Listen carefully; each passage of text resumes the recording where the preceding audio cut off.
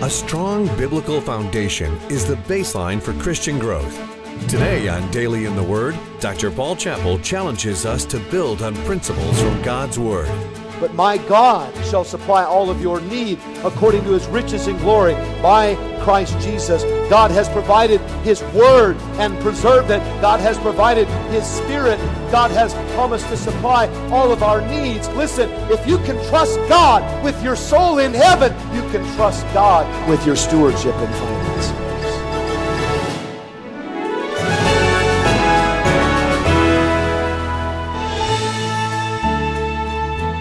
Spiritual discipline sounds great in theory, but putting it into practice takes time and determination. In our series, Building Below the Baseline, Pastor Chappell illustrates the importance of building the part of life that no one else sees, but God. Welcome to Daily in the Word. This program features the teaching and preaching of Dr. Paul Chappell, pastor of Lancaster Baptist Church and president of West Coast Baptist College in Lancaster, California. Our churches and homes today need Christians willing to build their lives on eternal truth rather than worldly trends. Our series today is designed to give us practical lessons that will help us pursue a life marked by biblical wisdom. And now, here's Pastor Paul Chappell with part 2 of a message called Building Trust.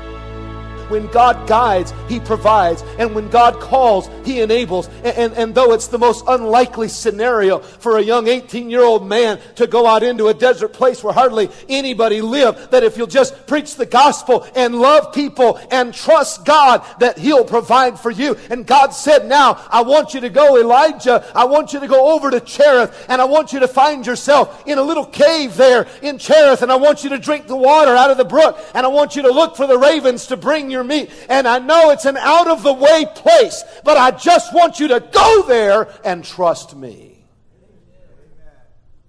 You see, learning to trust God is a lifelong privilege. Go to Cherith, He said. Then secondly, He said, go to Zarephath.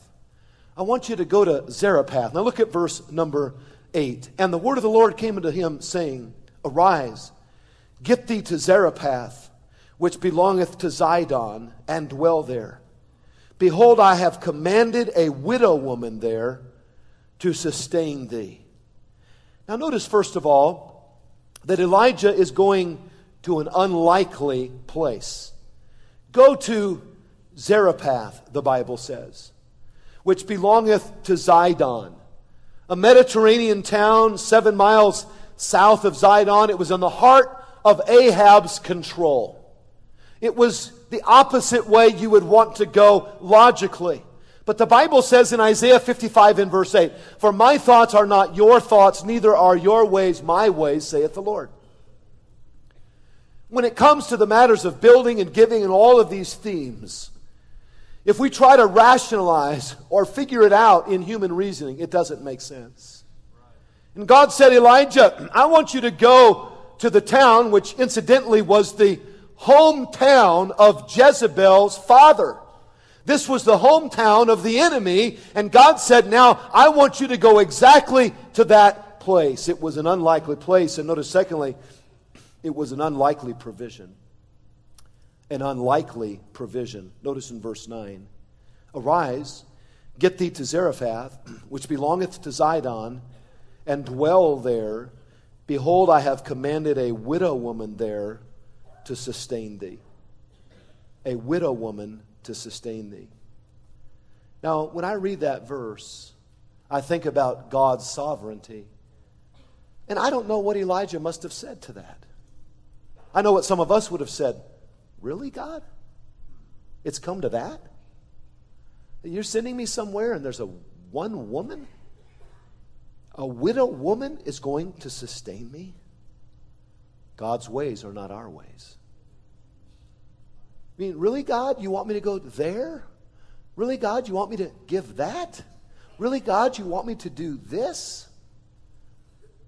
I remember when we came to Lancaster those first few months, and I tried to call some pastors to support us financially, and lots of them said they would, but it just didn't start rolling in, you know what I'm saying? And sort of like Titus in the message this morning, I had to call and remind him. And it was just a little slow going right at first. And there were several times when I wasn't sure how we would provide some of the basics for our family. Wasn't sure how we'd pay some of the bills for the church. I didn't know the building was in foreclosure when I came. I didn't know the water main was broken when I came. I didn't know there was a lawsuit against the church by another group that had been renting it that wanted it back. I didn't understand some of these things. They weren't disclosed to me, if you will. A lot of the members did not even know about those things. But God knew. And God had set our direction to come here. I remember within the first week I received a phone call. And it was a call from the Olson family over at the Antelope Valley Hospital. They had just given birth to a little stillborn baby. They said, could you come and pray for us? And could you come and help us? And they said, we don't know any church or anything. We went to a Baptist church once before, and so we thought we'd call you. And I remember going over to the hospital, and I'd never been to Antelope Valley Hospital, and I'd never met the Olson family. And I walked in, and as I walked in, there was a nurse, and she gave me a seashell, and she gave me some water, and she said, you might want this. And I said, what for? I had no idea. What are they giving me a seashell for?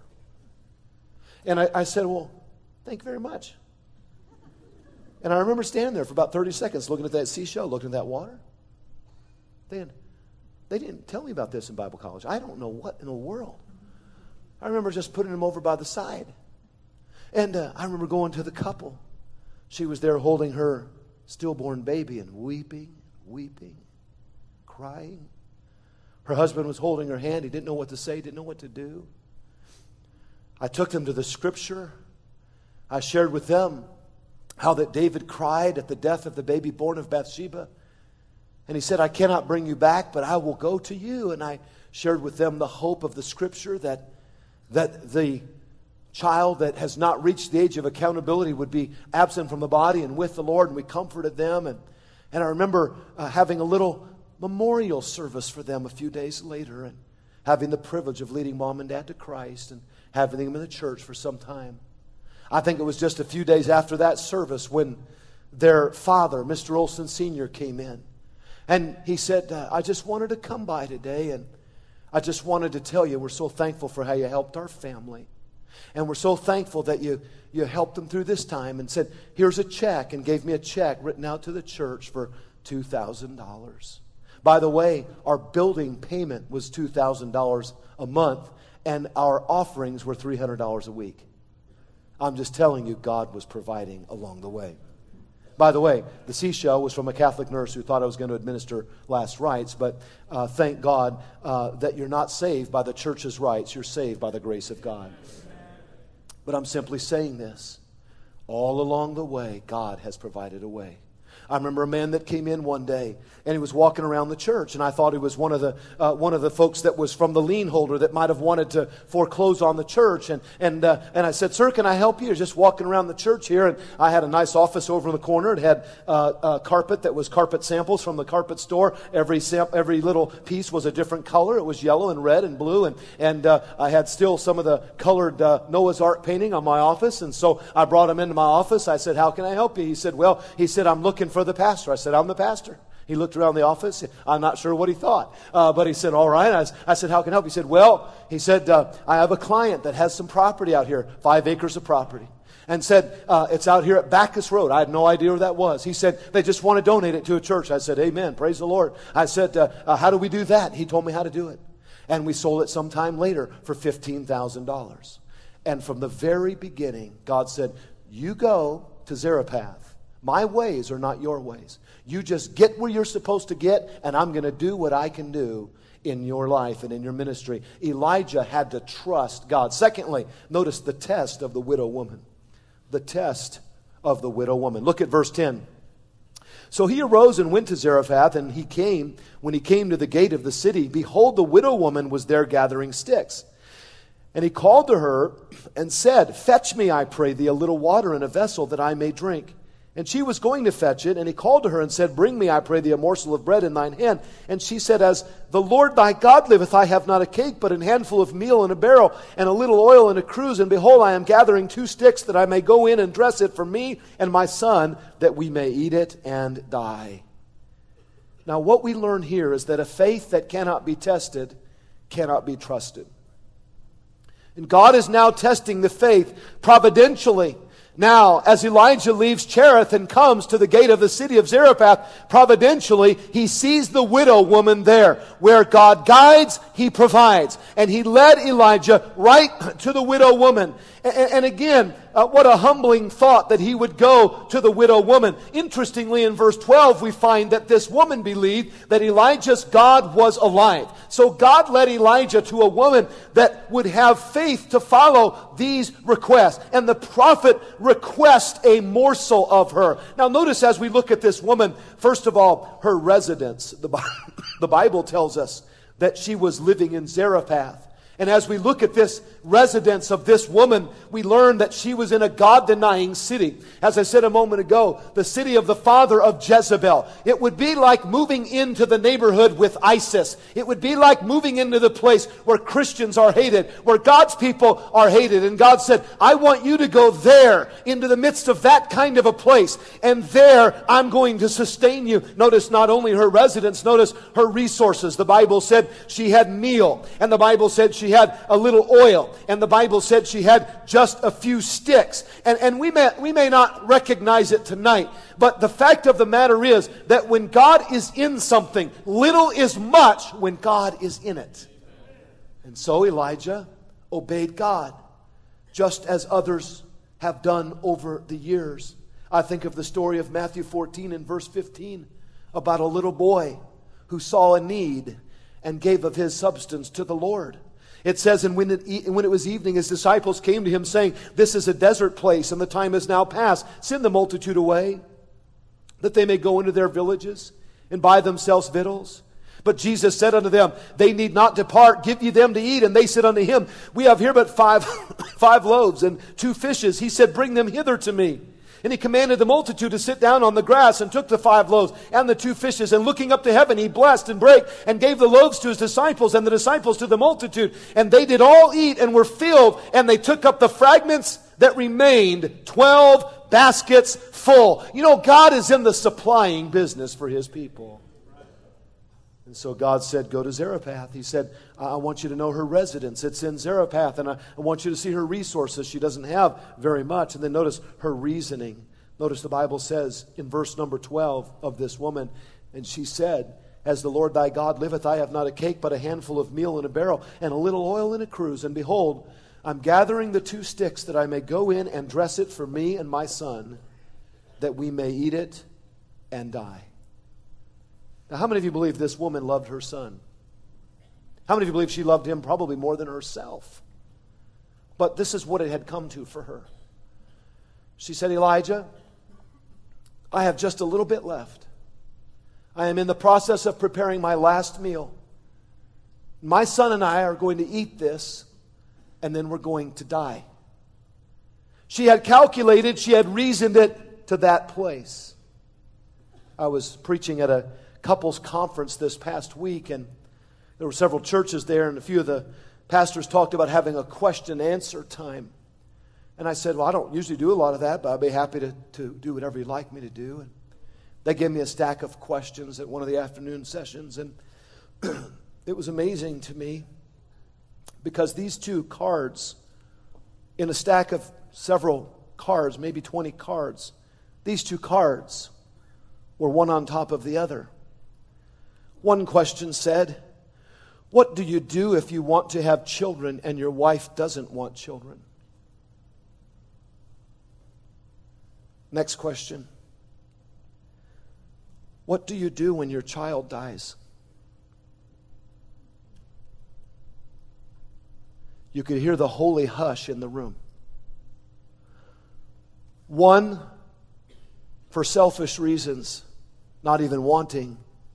One with grieving in heart, wondering how to cope. I believe the widow woman was like this second woman. I believe perhaps she was already grieving the loss of her son. I believe she lived perhaps for many days prior to this with the thought that because of the drought, there would come a point when she would have one last meal, and then she and her son would die. And this was her reasoning. But the reasoning was without faith, for she had forgotten what God could do. And you see, the Bible says there is a way that seemeth right unto a man, but the end thereof are the ways of death. Her reasoning was without vision. And sometimes we reason this way. And we say, I want to save just enough for myself and then hold on to the end. I've got no room for an offering. But the Bible says in Proverbs 11:24, there is that scattereth and yet increaseth, and there is that withholdeth more than is meet, but it tendeth to poverty. It's amazing to me how many times over the years men and women will withhold and they wonder, why didn't that investment go right? Why didn't that go right? Why didn't this go right? Why did that happen? I just want to tell you something. You might as well just trust God in these moments. You mean God's asking the woman for the last thing that she had? That's exactly what He does. You see the trust of Elijah, but you see the test of the widow woman. Oftentimes when it comes to a special offering, it is truly a test of faith. It's a test to see where our faith in the Lord really is. Well, notice, thirdly, the triumph of the faith that takes place in this woman's life. Notice this woman, she may have been unaware, but God had prepared every step of the way. Notice in verse 9 it says, Arise, get thee to Zarephath, which belongeth to Sidon, and dwell there. Behold, I have commanded a widow woman there to sustain you. Job 36:15 says, He delivereth the poor in his affliction, and openeth their ears in oppression. Notice first of all the request from the prophet. There is a request that is made in verse number 11. He says, Bring me, I pray thee, a morsel of bread in thine hand. And notice he requests this provision, and in verse 14 he says, Thus saith the Lord God of Israel, The barrel of meal shall not waste, neither shall the cruse of oil fail, until the day that the Lord sendeth rain upon the earth. And so he promises her that if she'll give, God will provide for her. But then there's something else that he says that I find so hard to comprehend. Notice in verse 15, the Bible tells us, notice if you would, in verse number 11, and he said, Bring me, I pray thee, a morsel of bread in thine hand. And she said, As the Lord liveth, I have not cake, but an handful of meal. And then Elijah in verse 13 says, Fear not, go and do as thou hast said. Make me therefore, watch this, a little cake. What does the next word say, please? First, and bring it to me, and after make for thee and for thy son. To me, it seems irrational that God would say to His prophet, Go to a widow woman. Then that He would say, Go to a widow woman who has nothing and ask her for something. Then He says, while you're there, ask her to feed you first. I think many of us might have said, Lord, I can't do that. I just don't see how to say that. To feed me first. But our ways are not God's ways. There is a principle here of Proverbs 3:9. Honor the Lord thy God with thy substance, and with what? The first fruits of thine increase. So shall thy barns be filled with plenty, and thy presses shall burst out with new wine. You see, this was not about Elijah and God. This was about a woman trusting God. This was about a woman proving God. This was about giving of the first fruits to God. And so the request is made from the prophet. But notice, secondly, the response of obedience. Look at verse number 15 now.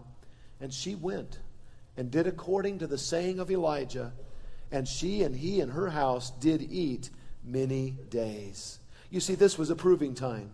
This was a time for her to be tested. This was a time for her to trust the word from the prophet. And so it was. She went and she did that which she was commanded. And she did eat for all 3 years of this time of trial, of this great famine in the land. God provided for her, and the barrel of oil did not waste. And God met her need every single step of the way because she proved God and she found Him to be faithful. The Bible is clear in Malachi 3 and verse 10. Bring ye all the tithes into the storehouse, that there may be meat in mine house. And prove me now herewith, and see not if I will open the windows of heaven and pour you out a blessing, that there be no room enough to receive it. Listen, I thank God tonight for the wonderful promise we see in 1 Kings 17, that when we prove God, God provides for us.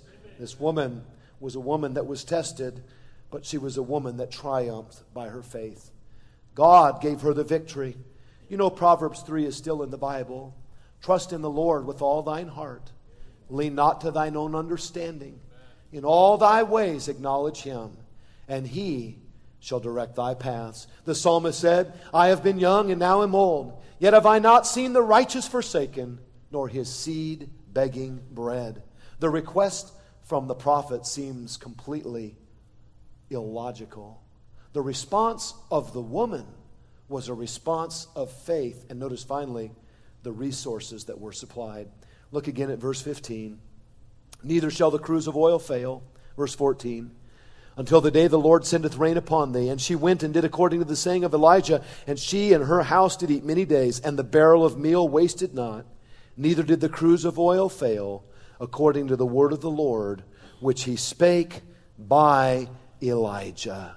Oh, the Bible is so clear. Give, and it shall be given unto you. But my God shall supply all of your need according to his riches and glory by Christ Jesus. God has provided his word and preserved it. God has provided his spirit with an eternal sealing for us. God has promised to supply all of our needs. God has promised an eternal home in heaven. Listen, if you can trust God with your soul in heaven, you can trust God with your stewardship and finances. The woman learned to trust God.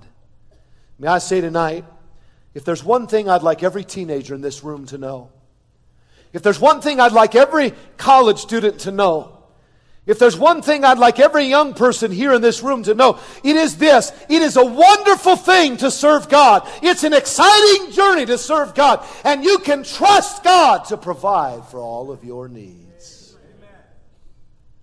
God is a faithful God. There's no other journey like the faith journey. Every time we've ever built so much as an outhouse, it's been a test to my faith. No greater spiritual opposition will come to me like during times of building programs. Always a test. But it's during the times of test that we learn if we're truly trusting God below the baseline. Because being a pastor is not about wearing a suit and standing behind a pulpit. And being a Christian is not about coming to church and smiling and patting each other on the back.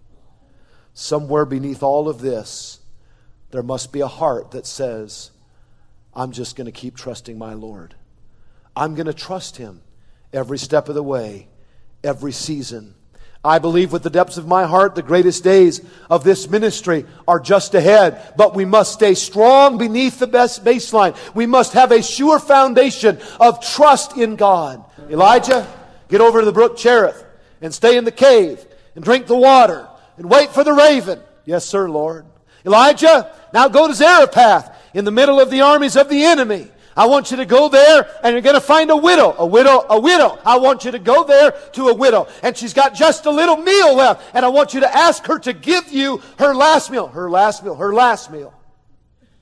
She's going to sustain you, Elijah. That's my plan. But God, I don't understand that because you don't seem to realize she's a very poor widow. She's about to die. It's her last little bit of food. But Elijah, don't rob her of the blessing. Give her the opportunity to see how great I am. Don't rob her of 3 years of provision because you want to tell me how to do it. You've been listening to Daily in the Word with Dr. Paul Chappell, pastor of Lancaster Baptist Church and president of West Coast Baptist College in Lancaster, California. If you'd like to connect with Pastor Chappell on Facebook or Twitter, go to paulchappell.com and click on his social media links. While you're there, be sure to sign up for his free Daily in the Word email devotional and take a look at all the helpful resources. Again, that's paulchappell.com. We hope today's message has encouraged you. Dr. Chappell serves as a pastor of Lancaster Baptist Church, and he is the author of many books. But most of all, he has a passion and love for you. If you've been helped through Dr. Chappell's ministry, he'd love to hear your story. Visit us on our website today, where you can listen to today's entire message, become a partner in the Word, and sign up for Pastor Chappell's Daily in the Word email devotional. Visit us at paulchappell.com. And thank you for listening today. Be sure to join us next time as we continue to discover God's answers for today's challenges here on Daily in the Word.